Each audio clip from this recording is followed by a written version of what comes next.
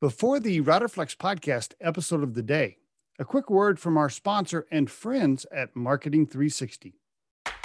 Try the #1 marketing platform for small business. Everything you need from design to marketing to CRM. Learn more at marketing360.com. Marketing 360. Fuel your brand. Let me just make a... How's my hair look? Does my hair look okay? Do I need to check myself? I think you're all set. Krista Morgan on the Riderflex podcast. How you doing, Krista? Doing great. Thanks for having me. Yeah, I'm interested to hear your story. I was stalking you, last night and this morning, getting ready for the podcast. And in fact, I was on the treadmill listening to podcast you did with somebody. I apologize, can't remember who the name was, but I was listening. So yeah, I'm curious to get into it, especially since I'm also not just a podcast host, but I am a founder and an entrepreneur of a small business. Riderflex, our recruiting firm now, is about $1 million recruiting firm. So as you were talking about startups and companies to invest in, I was like, okay, yeah, I'm leaning in now. I want to listen. So, but before we get into that, will you tell us about yourself personally? Maybe give us some family history. Are you from Canada? Or did you just go to school there? But anyway, give us some early stuff. Yeah, no, for sure. So I'm Canadian, and I've lived there, most of my life, most of early childhood. We were in Germany because my parents, sold early computers to the U.S. Army around Germany. And so really, that's, so that's where I was born. Cool. But spent most of my, call it formative, school, all the way up to university in Montreal, which is great. So I speak terrible French, and and I try to be really nice and polite to people so they don't, take away my passport, because that's the thing. Were both your parents in sales? Mm-hmm. Or did they really? Is that how they met? Sales and marketing, no, I think they met kind of through personal relationships, but they were working together. So my mom went first and then told the company she was going to leave to go and marry my dad. And then they just said, no, we'll give him a job. Really? And then my understanding is that then they made him her boss, which, as you can imagine, was great for their relationship. Yeah, I'm sure that worked out really well. Yeah. What, just you or any siblings? No, me, and I have two brothers and a sister. So there's two brothers and four a sister. of us. All right, where are you at in the mix? I am the eldest. You are? Oh man. Yeah. Okay. So that's some of the early leadership skills, big time responsibilities, babysitting, all that stuff. All that stuff. Yes. I'm like the just definition of eldest child. Like I fit all the criteria. So you were going to school, looks like you majored in economics and poli-sci. What was the early plan? What were you going to be when you grew up? Oh man, I don't know. I had no idea what I was going to do, honestly. I had to pick my major, and I just, my dad had studied economics, and I was like, that seems sensible. And so I just went into economics. Turned out, it was fine. I learned a lot, but it wasn't my passion. I would say, I think I had a general idea I might go into business, but I didn't really know what business was. When you're 18, you just it doesn't mean anything. So I came up, but I started working. So then I got my first job in an office, the office kind of assistant in a manufacturing firm. And then I started to learn what business was. And, I've just been in business ever since. Yeah, but somehow somewhere along the line, you got this entrepreneurial bug. Were you working for somebody else and you're like, I think I want to start my own thing? Walk us into B2B Investor, right? Which you founded and eventually exited. Give us I know it's not the focus of the podcast, but walk us into how you went from a career and a regular job to, I want to be an entrepreneur, if you don't mind. Yeah, no, good question. Because I I became an entrepreneur when I was turning 30. And so through my 20s, I was not, you have all these entrepreneurs. They're like, I've been an entrepreneur, selling lemonade, like on the street. And I never did any of that. So I never thought I would start my own business. I ended up getting into advertising. I moved to London when I was about 25. Okay. And I worked in advertising and marketing. And then, I was like, I think just a lot of little things. I started feeling like I wasn't that happy in my career. I couldn't see a path forward. I was just feeling like, this kind of wasn't for me. And I was talking to my dad, who lives here in Colorado, and he and I came up. The idea for P2BI was very organic. It was like, we talked about a lot of things. He told me about invoice financing, and I told him about crowdfunding, and we put those two ideas together and we started a business. And I moved to Colorado and I became an entrepreneur. And I knew nothing. I didn't know how to raise money. I didn't know anything about startups or the startup scene or Silicon Valley, like this world I live in now. It was so far away from, what I was doing. Now, were you married at the time? Basically I've been with my now husband. We just got married a couple of years ago, but we've been together for 17 years. So did you meet him in London or you met him in Canada? In Canada. Yeah. We met, back in college. So we you were moved to London together. You were like, hey, go to London with me. I got this job. He's like, okay. No, it was actually the opposite. He was like, hey, I'm going to do my master's in London. And so I went with him. And so then when it was my turn, I was like, hey, let's go to Denver and let me start a company. Let's go to Denver. I'm going to quit my job here. You quit your job too. And let's go to Denver and be entrepreneurs. It sounds ridiculous when you say it like that, but yes, that's what we did. were you like, oh, it'll be fine. We can just live with my dad. We don't have to get a house right away. That's how we can save money. No, we definitely did. He was like, we need to have our own place right away, but yeah, it was pretty much, we'll just figure it out. And we came here, I started a company, and then he, found a job here, which he loves. And now we've been here 10 years. So it's been give us the short story here before we get into stage. P2B Investor, how you and your dad grew it for, looks like you had it for 8 or 9 years or so, right? Yeah, basically. So I would say it really kicked off in 2013-ish. And then, we sold it in November of 19. Okay. So, so it was a great ride. So we're a financial technology company. We provided financing to small businesses. So got to work with a ton of great companies. We provided about $1 billion of financing over that time. So it was a fund? You were managing a fund or what? No, it was kind of, but not a traditionally structured fund. So it was like a loan portfolio, and our money came from private investors that wanted to, earn a better interest rate by investing directly in loans. Okay, let me pause. We were like a middleman. Okay, let me pause you right there. Did your dad have the connections with all these rich people, or how did that work? No, we built everything ourselves. Me and my dad, we had to make connections. I built a whole network here. Everything from the ground up. Yeah. Wow. Well, hold on. I'm having a vision. So you and your dad, you're meeting with me. I'm a billionaire that lives in Boulder. You're meeting with me. You're like, hey, we're starting this company and we want you to give us a bunch of your money and we'll manage it for you, make sure it gets invested.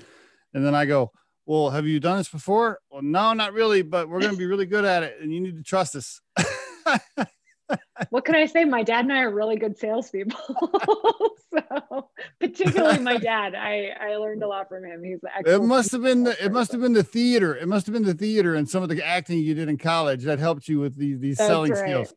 Exactly right. Exactly right. Wow, so, yeah. Okay. All right. Look, it was like one day at a time, we learned, we raised, 100,000 and then, $1 million. And then we kept going from there. Over the course of the company, we raised about $15 million in equity and about $125 million of debt. Wow. Congratulations. Wow. Really. I mean, that's a cool story. Really cool. I know that the podcast is not to focus on that particular business, so we can't dive into it fully, but I'm going to guess there were some scary moments in there. I'm going to guess it wasn't just smooth sailing the whole time from start to finish. It was not. It's actually sort of the story of how it ended. It actually didn't end quite, the way I hoped it would. Okay. And the way it ended was actually the foundation for what I'm doing now. Oh, so good segue. Good segue. Yeah. So we ended up having basically we got involved in a fraud. So just kind of events beyond our control, our platform, got involved in this fraud, a bunch of money got lost, and we had to very quickly turn things around and like get the company to a place where the people we owed money to could like run it and get their money back. And I know. So it was a really tough, it was really tough. It was about 3 months, and I had brought in my now partner, Dan, at Stage, because he founded Stage, back in 2009. And they worked, historically, Stage has worked with companies that are some kind of distress, something's gone wrong, and they help turn them around and, make them. And you had brought Dan in from Stage for that reason? I had actually brought him in on a step, like sort of for something separate, like, to help me. And he was just there as this thing kind of exploded. And, I've got I wrote about it on LinkedIn. So if anyone's interested, the story's on one of my LinkedIn articles. Oh, great. Okay, cool. Yeah. Is this like scary stuff where like your dad's trying to find people in dark alleys that took money and stuff like that? Like a movie? Is it like a movie? It wasn't quite like a movie, but it was. Okay. But look, it was really hard. You build this thing, it was going really well, and then all of a sudden this crazy thing happens, kind of like COVID happened to a lot of businesses. And sorry, I didn't mean to digress. All right, so you had brought in. All right, so anyway, you got to a better point to sell it or just close it? No, we sold it. So it's still running today. So it's been sold. So really what happens, and this is what we do now is, the company had borrowed a bunch of money that we were then lending to businesses. And so the people we had borrowed money from, are now able to manage that portfolio and get it's cash flowing so that they can eventually, get their money back, which is really what's important. When you borrow money from people, it's important to try to pay it back to them. So we got the company, I had to make a bunch of cuts. I had to I just had to do all the hard things that you have to do when you have to quickly deal with the tough situation. And so then once it was sold, I left and I went to Bali just before COVID hit. So I was really lucky. I got to go on vacation. Cool. And I came back and I talked to Dan, and he said, for better, for worse, you have a real gift in these tough situations. He said, you should come and be a partner with me at Stage. I see. And we buy, so our fund, we buy companies that have hit some kind of a, troubled state, and they need a fresh start, right? They need new capital, they need new management. They need to say, how do we move forward? And so we buy companies and we, distressed on the bottom line, but solid revenue and a brand in place, and it's just not being run right. Okay. Yeah, it's usually to be honest with you, it's usually distressed on the balance sheet. Usually it's that they've borrowed more money than they can pay back. They're in trouble. They basically owe whoever it is too much money and they can't get out of it. Well, how does that make me better? If I call you, you're just going to loan me money too. So how does that work? Oh no, we don't loan money. We buy the company. So we come in, we negotiate with the lender. We restructure the deal. We buy the company and we partner with the entrepreneur. And we buy as say, in, does the entrepreneur like get to keep a little tiny piece of equity, or how, yeah, I guess it depends. yeah, on the more deal. than, I mean, we try to make sure the entrepreneurs are still incentivized to keep going if they want to. Gotcha. Sometimes entrepreneurs are done when something's gone wrong. They don't want to go Yeah. forward. So it just depends. Yeah. So let me summarize real quick before we get into a full overview of Stage.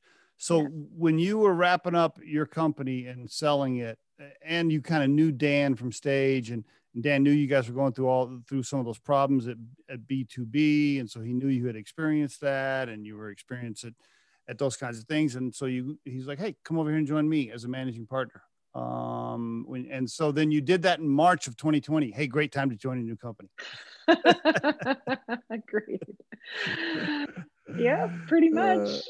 What did he say then? He was like, hey, listen, thanks for joining, but the world's coming to an end now. So never mind. No, I'm just well, playing. Honestly, for us, funny enough, that was the best time, right? We've seen there are a lot of companies that COVID just, they got into a bad place, so a lot of revenue went down. So we've, if anything, when you're running a distressed fund, it's like a good time. Well, I guess that's true, right? I guess there was some silver lining. Okay, I guess this would be a good time now. Give us the 3-minute, give us the elevator pitch for Stage as it stands today. Go for it. Yeah, sure. So we're a private equity fund that buys, distressed companies and turns them around and gives them a second chance. Is really at our core what we do. We like to say we give companies a second act. So okay, all right. And what's your target? Is your target small, mid? What's certain industries? Go ahead. So I would say typically $2 to $15 million in revenue. So not huge companies. Our industries are technology, tech-enabled service, and then consumer product companies. Right now, since last year, we've bought four companies. So we own a company that does, provides staff and technology for brands in the retail sector. So as you can imagine, as COVID came, they were in a tough spot, but fundamentally a great company. So we bought them. We own a company that does e-commerce chat. So pre-sales chat for e-commerce. And then I own a company that makes chicken coops. When you say were you separating yourself out from Stage for Sorry, no, I meant we. Okay. All right. Just chicken coops. Chicken coops. That's a big thing though. Like everybody's got these, I didn't even my neighbor was like, hey man, did you know you could like rent these? It's like a rental thing. Like you pay like a monthly thing. And then like when they stop laying during the winter or whatever, they come get them and they bring them back. And I'm like, huh? What? Yeah. Chickens. It's a huge growing industry, right? Backyard chickens have become really popular. So we have a company that sells chicken coops. And then we just bought Haystack, who are a local Colorado company that make goat cheese. Okay. That's probably another big thing, especially in Colorado. All right. You're okay. All right. Goat cheese and chicken coops don't quite go with your opening line of what you invest in, but that's okay. Well, they do consumer product. It's all consumer. So those are consumer products. Yeah. Okay. Yeah. All right. So we've got both, tech and consumer product. And so but we're I would tell you, we're a very opportunistic fund. It's a lot about, who's bringing us the deal? What does it look like? Our job is to see value where other people don't see it. Okay. We like to say that we create, we create like value out of chaos. When all these things are going wrong, equity investors don't typically like to invest when things are going wrong, as you can imagine, because they may as well give their money to someone whose, trajectory is going up and to the right. But they're like, anyone who's been an entrepreneur,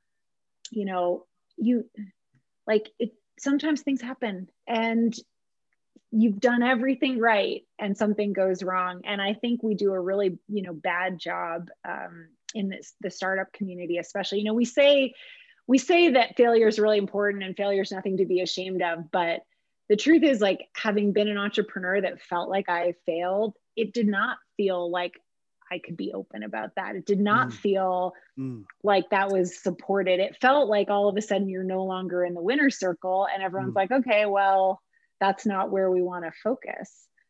And so I love that, we're building this fund where we do get to say to entrepreneurs, like, this is not about you. You did not do a bad job. Just life happens. And sometimes your business doesn't go the way you hoped it would. And, wouldn't it be amazing? Like, if, I would have loved if, Stage had been able to, come in and invest in my company. I could have kept running it, in a different way. Well, but if that would have happened, you wouldn't be where you're at today. I wouldn't be doing this. Yeah, no, exactly. Right. I mean, everything kind of happens for a reason. So would this be an ideal situation for you? So, let's say I make, I don't know, I make the seed that the chickens are going to eat or whatever.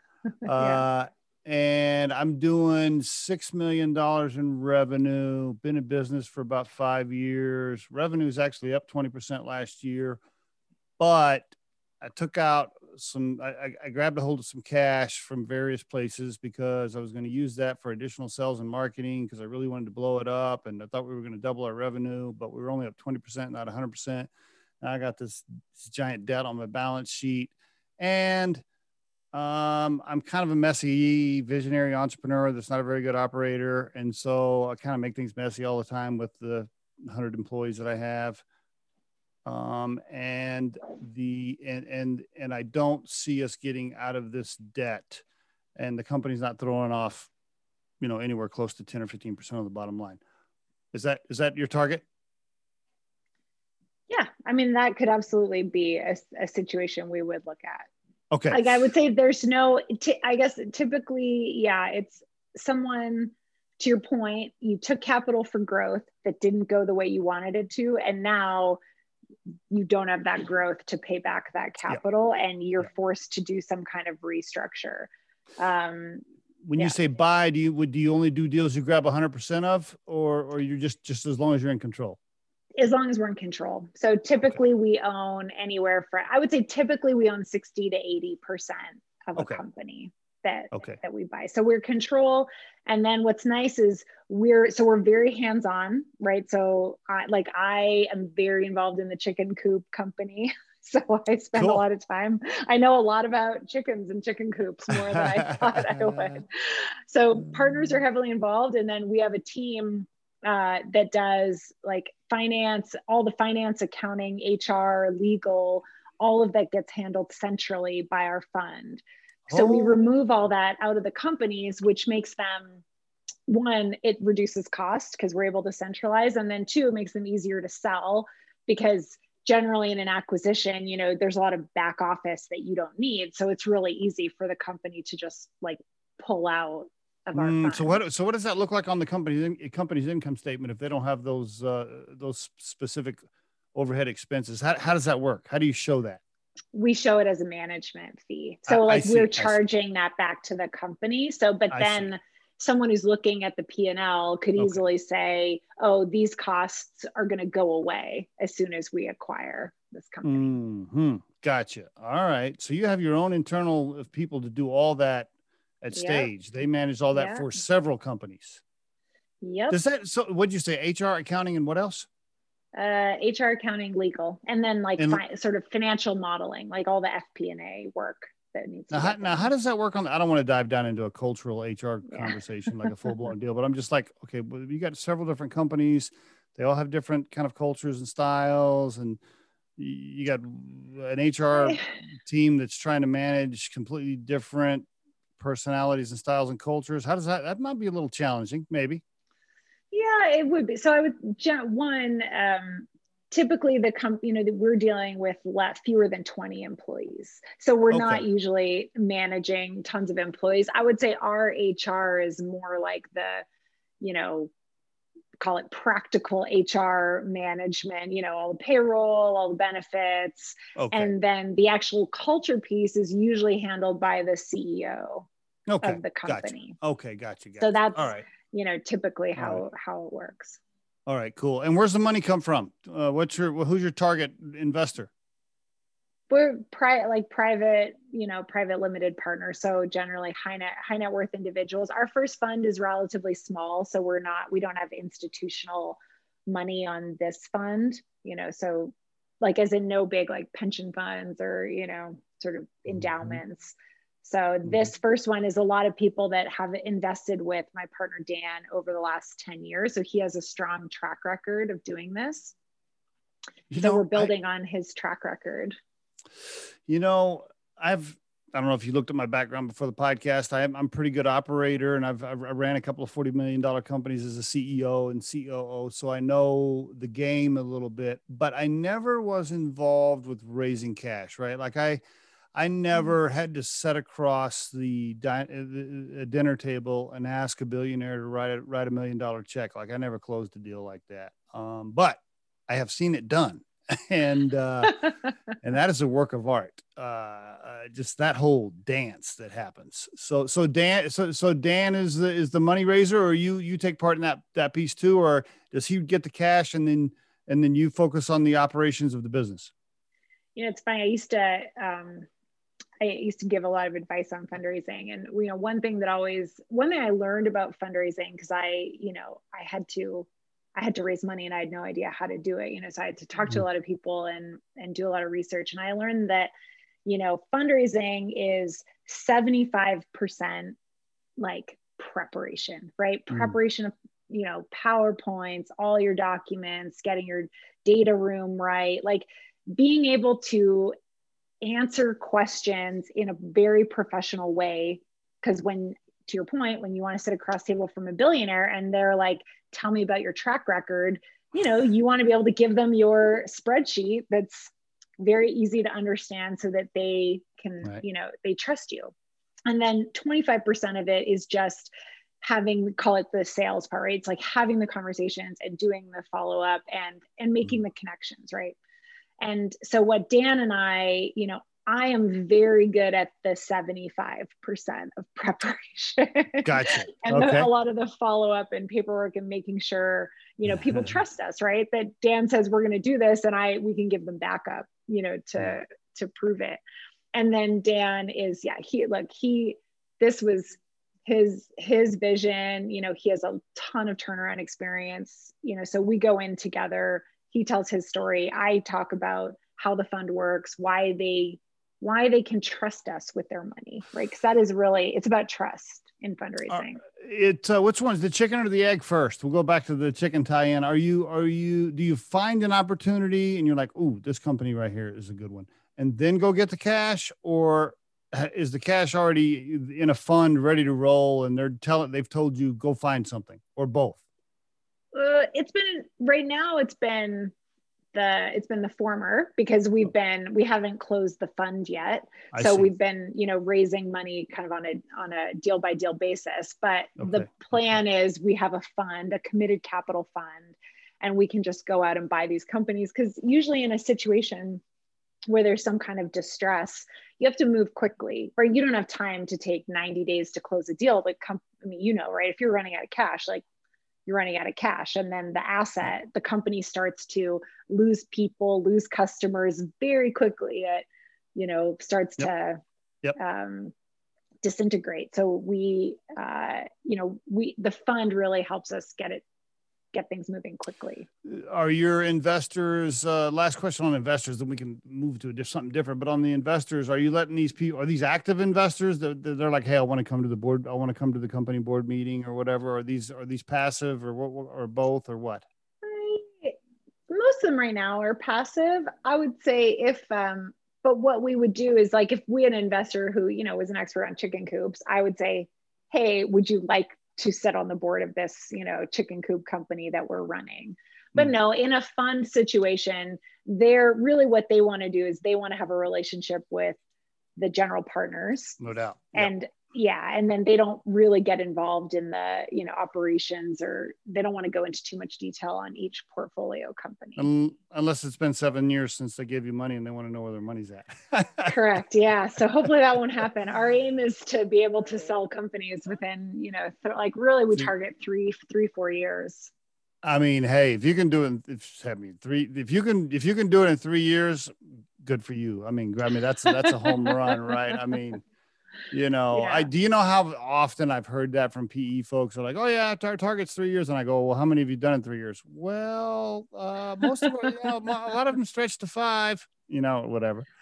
Yeah. The good news about that though, and Dan always says this to people is, our goal as a fund is really to hit, we're like a singles and doubles fund. You get a lot of venture funds that are all about the home runs, and we're about singles and doubles. Most of our money is made on the buy. Like if we buy the company right, then honestly, like the day it actually comes to us, we've usually made money, right? The company's already more valuable than it was before we bought it. So we've gotten lift on the price. And then our target, we can sell a company we're investing $3 million and we own 80%, right? So in that scenario, we can sell a company for $12 million and make 4x our money. Gotcha. Sorry, 3x our money in that scenario. Gotcha. Let me guess, you only buy a company for $3 million if they actually have $3 million worth of product sitting in a warehouse that you could sell if you had to, you could cash out and be like, okay, cool, we broke even. No, I'm just joking. Yeah, but no, it's a lot real. like that, right? It's about, we try to buy it for as little upfront, and then we keep our cash to be able to invest in the go forward business. I bet one of your targets, I'm going to make an assumption here, tell me if I'm wrong. Yeah. Is one of your targets a founder that is just tired, man? The founder's like, okay, look, if I personally can get 500K out of this and I'm almost 60, yeah, here, please take it, go. Is that a target for you? I mean, something like that. Yeah, definitely that happens. We actually, I'm putting out a term sheet right now for a company where, pretty good company, 3 million in sales. They've gotten underwater with their manufacturer. So they owe their manufacturer $1 million.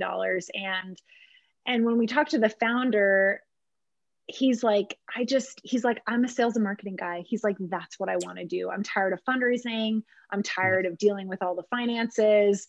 And he's like, all this stuff is happening and it's a real distraction to me just doing what I want to do, which is build and sell this product that I love.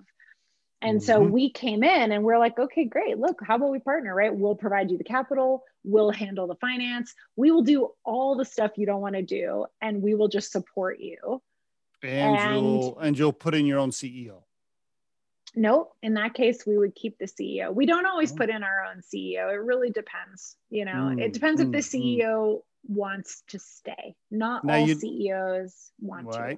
That's right. Not all CEOs want to. Now, when you do need to put in a CEO, I know this really cool recruiting firm that's super awesome. It's called Riderflex. It's called, I don't know if you ever heard of it. No, I'm just joking. No, I'm not trying to turn this into a sales pitch. So if the founder wants to stay and you think they're competent, you'd leave them in place. Yeah. Or sometimes we say you take you remain founder, but we'll bring in an operator. Yeah. Who's going to help run things. It really just depends. Some founders,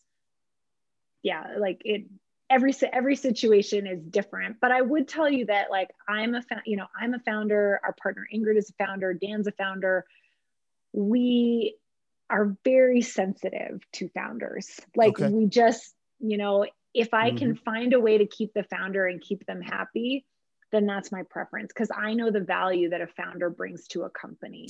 It's very hard to replicate their passion. Yes. And if you can find a way for them to stay happy, stay productive, and stay focused, then it's worth it. I couldn't agree more. It's just, you can't always do that. Sometimes they're just done. And, I can tell you by the time, PWI was ending, we got it sold and all, by the time I was done, I was like, I can't, I gotta go. You know, there was no, even though the company was still going, I was like, it's time for me, you know, to go do something else. Being a former ops guy, former ops executive myself, and ending up in a few turnaround situations. I was in a turnaround for an apparel company in 08 and 09. And then I've seen a few other situations where I've been involved. Correct me if I'm wrong, but most of the time, I don't know, I would just think the majority of the time, it seems to me that there's founders that are like super visionary, super creative, idea people, got it going, had a little traction, but then the company got to a point where it really needed an operator. Like they should have hired a COO like a few years ago, but they didn't. Yeah. And then they keep trying. And then they try to be an operator and the visionary, and that just does not work most of the time. And then the company just goes to shit because it gets messy. I mean, I don't know how many times I've seen that. Is that, do you see that all the time too? Yeah. I mean, a lot of the time that's why the company's gotten into trouble, right? The founder was like, and you know, it's funny, I can say that, and I can tell you that as a founder, I have made exactly that mistake. I have spent money on the wrong things. I have not hired the right people. There were times where I was so optimistic about how something was going to go. And I just couldn't, you know, no one was going to talk me out of it. And sometimes that worked out in my favor and sometimes it didn't. And you just, you know, you don't know. So yeah, for sure. You know, I think, which is why I love, like now, you know, I was talking with my partner, you know, Ingrid, about this.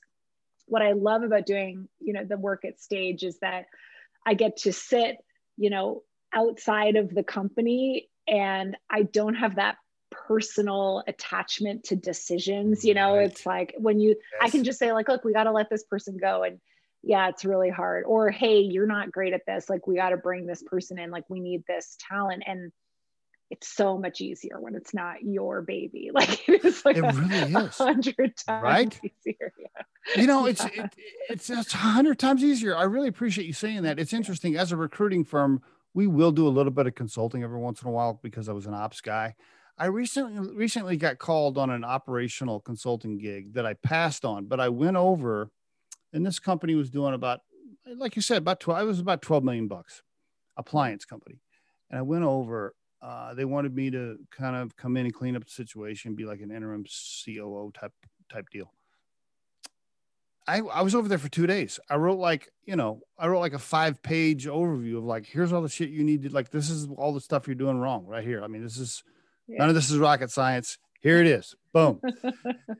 And I came back and I called my co-founder and I said, you know, like all that stuff I just blasted them for, like we're doing a lot of that here. Like we're making some of this, but I don't challenge my own self on it like I should.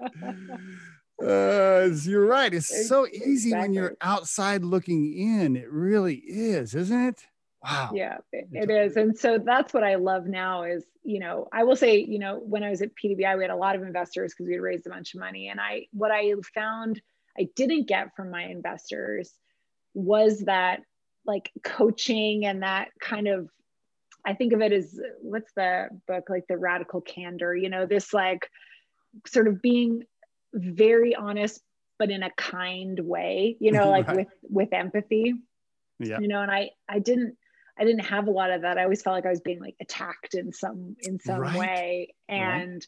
so now I really work hard to sit, you know, with the and still even with the operators of our companies, right? They're not all founders. But it's like, hey, this is not going well. Mm-hmm. And they're like, yeah, but it's just going to be 2 more weeks or whatever. And I'm like, no, like we're cutting it now. Like, let's just like, we got to but Krista, we've always done it. We've always done it that way. And our clients really expect that. Yeah.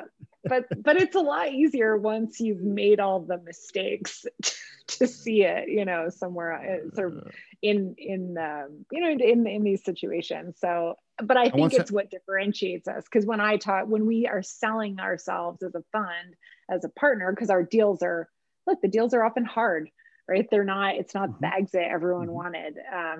But it is a fresh start, and it is an opportunity to have that exit, right? Because obviously we want to make money, right? We want our companies to do really well.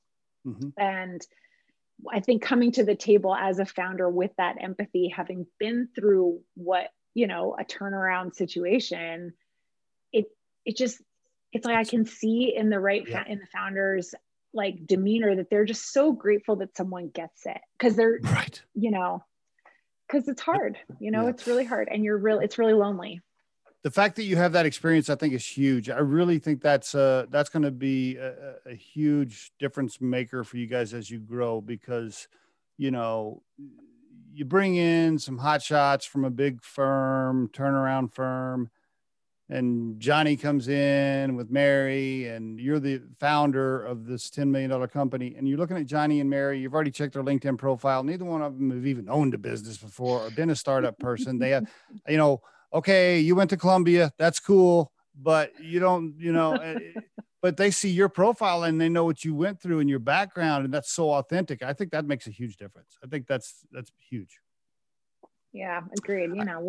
Taking my, hard experience and turning it into something good. I mean, that's all you can do, right? Yeah. That's because, that I learned when people say that like your experience is really valuable, you really don't believe it. You really think selling your company for $1 billion is the only thing that's going to be valuable, but on the other side of it, I get it. I get why people say it. And I can see it, Yeah. And for the listeners, I think it's really important right now to be a good time to say this.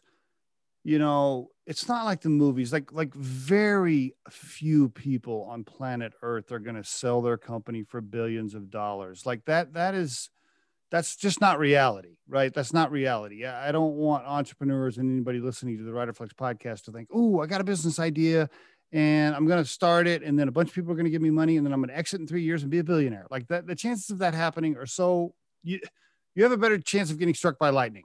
I mean, and so, if you are running a $10 million company and it's paying you $200,000 a year and you have a good lifestyle, congratulations. Good for you. Feel good about that, right? I mean, seriously. And if you call Krista and you have Stage come in, and buy your company because you're struggling, and you get a nice little payout for that to like pay off your debt and pay for your house and like, I don't know, buy a little condo in Arizona and be done. Cool. Congratulations. I think that's okay. I really think it's okay for people. I think it's important to remind people that that's okay, because it's not just about cashing out for billions of dollars, because very few people are going to do that. No, it is the journey. Like for 8 years, I got to run my company. I generally got paid once we hit a certain point. I was able to get paid. I worked with people that I loved. I loved what I did every day, even when it was hard. Yeah. And, and it was amazing. And it was experience. I wouldn't trade that, for having stayed in advertising and worked in working my way up the ladder for those 10 years. And most of us don't get to do what we love. So I think if you have the privilege of being a founder, and doing what you love every day, man, that's a gift, it really is. And it's really hard to see, because people tell you that the $1 billion exit or whatever is the only thing that matters. And, it's just not. No, it's just not. It's so interesting you bring that up. We had somebody call us the other day that thought they might be interested in acquiring Riderflex, and they got Scott and I on the phone, and they're like, hey, you guys ever thought of, you get tired of being owners? Do you want to sell and, be an employee and stuff? And Scott was like, no, I've never had that thought. I told the nice lady that was talking to us, I said, look, here's the deal. Like, if I ever have to send an email to a boss on a Friday and ask him if I can leave early for the afternoon again, if I ever have to do that in my life again, I'm going to shoot myself in the head. So no, I'm not interested. Agreed. Yeah, exactly. To your exactly point, right. to your point, the freedom, like the freedom. If you're listening to this podcast and you're thinking about starting a business and you're 30 something years old, go for it, man. Go for it.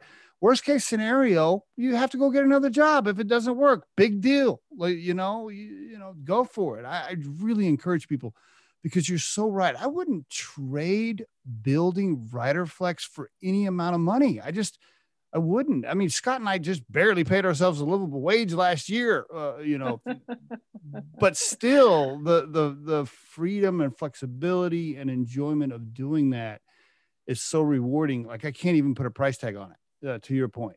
So if you haven't had a chance to be an entrepreneur and you're thinking about it and you listen to this episode, go for it. That's all I can tell you. People are like, oh, if it doesn't work, how am I going to make my car payment, and stuff. Okay, so they repossess your car. Who cares? Big deal. You'll get another car. Just go for it. I know we only got 7 minutes left. I want to ask you a couple of questions here. By the way, for the listeners, just, let me make sure everybody knows. It is stagefund.com, right? Stagefund.com. And you can look up Krista Morgan on LinkedIn. Send her a bunch of LinkedIn messages, like trying to sell her stuff, because she really likes those. Love those. I love those. I get up and erase 10 or 15 of those every morning. A couple of last minute questions here. So we could do a whole podcast on your tips for entrepreneurs, but if you had to pick 2 or 3 things that you would tell an aspiring entrepreneur listening right now that's thinking about doing something, what would you say? Thinking about starting something. Yeah, I would say it's really not rocket science. It is about, being curious, like being driven, and just being willing, right? Like just sort of saying yes to a lot of things, talking to a lot of people, figuring things out. I think it feels very intimidating. How do I raise money? How do I get started? How do I do this thing? And honestly, like, people ask me, how did you figure it out? I'm like, I Googled a lot of, I went for a lot of coffee meetings and I Googled a lot of shit, and I figured it out, and it's not rocket science. And so that, I guess that's my advice. How about a quick tip for anybody thinking of taking some PE money? Any quick hurdles to look out for? Anything you want to tell them? Yes, just know who you're taking money from, and sometimes, a lot of choice and you just got to take money from whoever, but, especially in a control relationship, go into it with your eyes open, ask for references, just be like aware of what you're getting into, so that you're prepared, because it is different, especially if you're a founder, like going from I'm totally in charge to now someone else is in charge is a big shift, even if you're still the CEO, even if you're still the founder. So it's a huge deal. It's a huge deal. Yep. So you just want to know, for good or for bad. So that'd be my suggestion. Yeah, that's a huge one. I'm glad you touched on that. If you've been a captain for 10 years and all of a sudden you're not in control, well, that is a major cultural shift that many founders do not recover from. Like, they just can't do it. They can't handle it, Yeah. And I'm sure you look for that early when you invest. I'm sure your eagle eye, you're like watching for that right away, right? To see if it's going to be okay. Yeah. And having a backup plan, right? On my side as private equity investor, like for us, we have backup plans because we're like, we know there's always risk. No matter how good we are, no matter what we try to do, there is always risk that the founder is going to just leave. And so, we have to get our contingency plan in place for that. Totally agree. 2 last questions. If you could call Krista at the age of 21, coming out of school in Canada, and tell her anything based on all the stuff you've learned now so far in life, what would you tell her?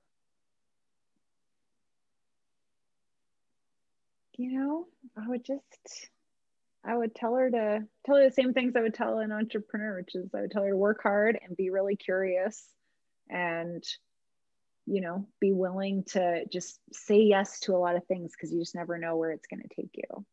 Okay. All right. And then the last question is core purpose. If you had to kind of define your core purpose in life, like what's the reason Krista's walking around on this blue ball in this giant black space? Beyond so now you have a beautiful new daughter, right? But let's separate your family for a minute. Aside from family, what is Krista's core purpose in life? Oh, man, that is a tough question, but I think probably changes as you go about your life. But for now, the Krista who's about to turn 40 this summer, so that's a big milestone. Yeah. I would say my core purpose is really right now I'm very much in a state of how oh God, how do I help entrepreneurs, and how do I help companies be successful? That is, that's okay. That's what I think. You're gonna have to put that into a smooth sentence. You can think about. I was having a glass of wine with a mentor of mine out on his back porch one day, and he's like, "What's your core purpose, man?" And I'm like, I tried to say I want to make the world a better place or something cheesy. He's like, no. He's like, no. You need something snappier than that. He's like, no. Yeah. He's like, no. And so then I shit you not, I came home that afternoon, and my wife was in the kitchen. She was making some dinner, and she looks at me. She goes, "What's wrong with you?" She goes, "You look like you're upset." I'm like, "Yeah, I'm upset. I'm 50 years old. I don't even know what my core purpose is." Anyway, I worked on it. I love it. So now I got 10 years on you. So now I'm gonna better have a really good core purpose by the time I'm 50. Right. Krista, thank you so much for being on the Riderflex podcast. I really appreciate it. It was my pleasure. Really enjoyed it.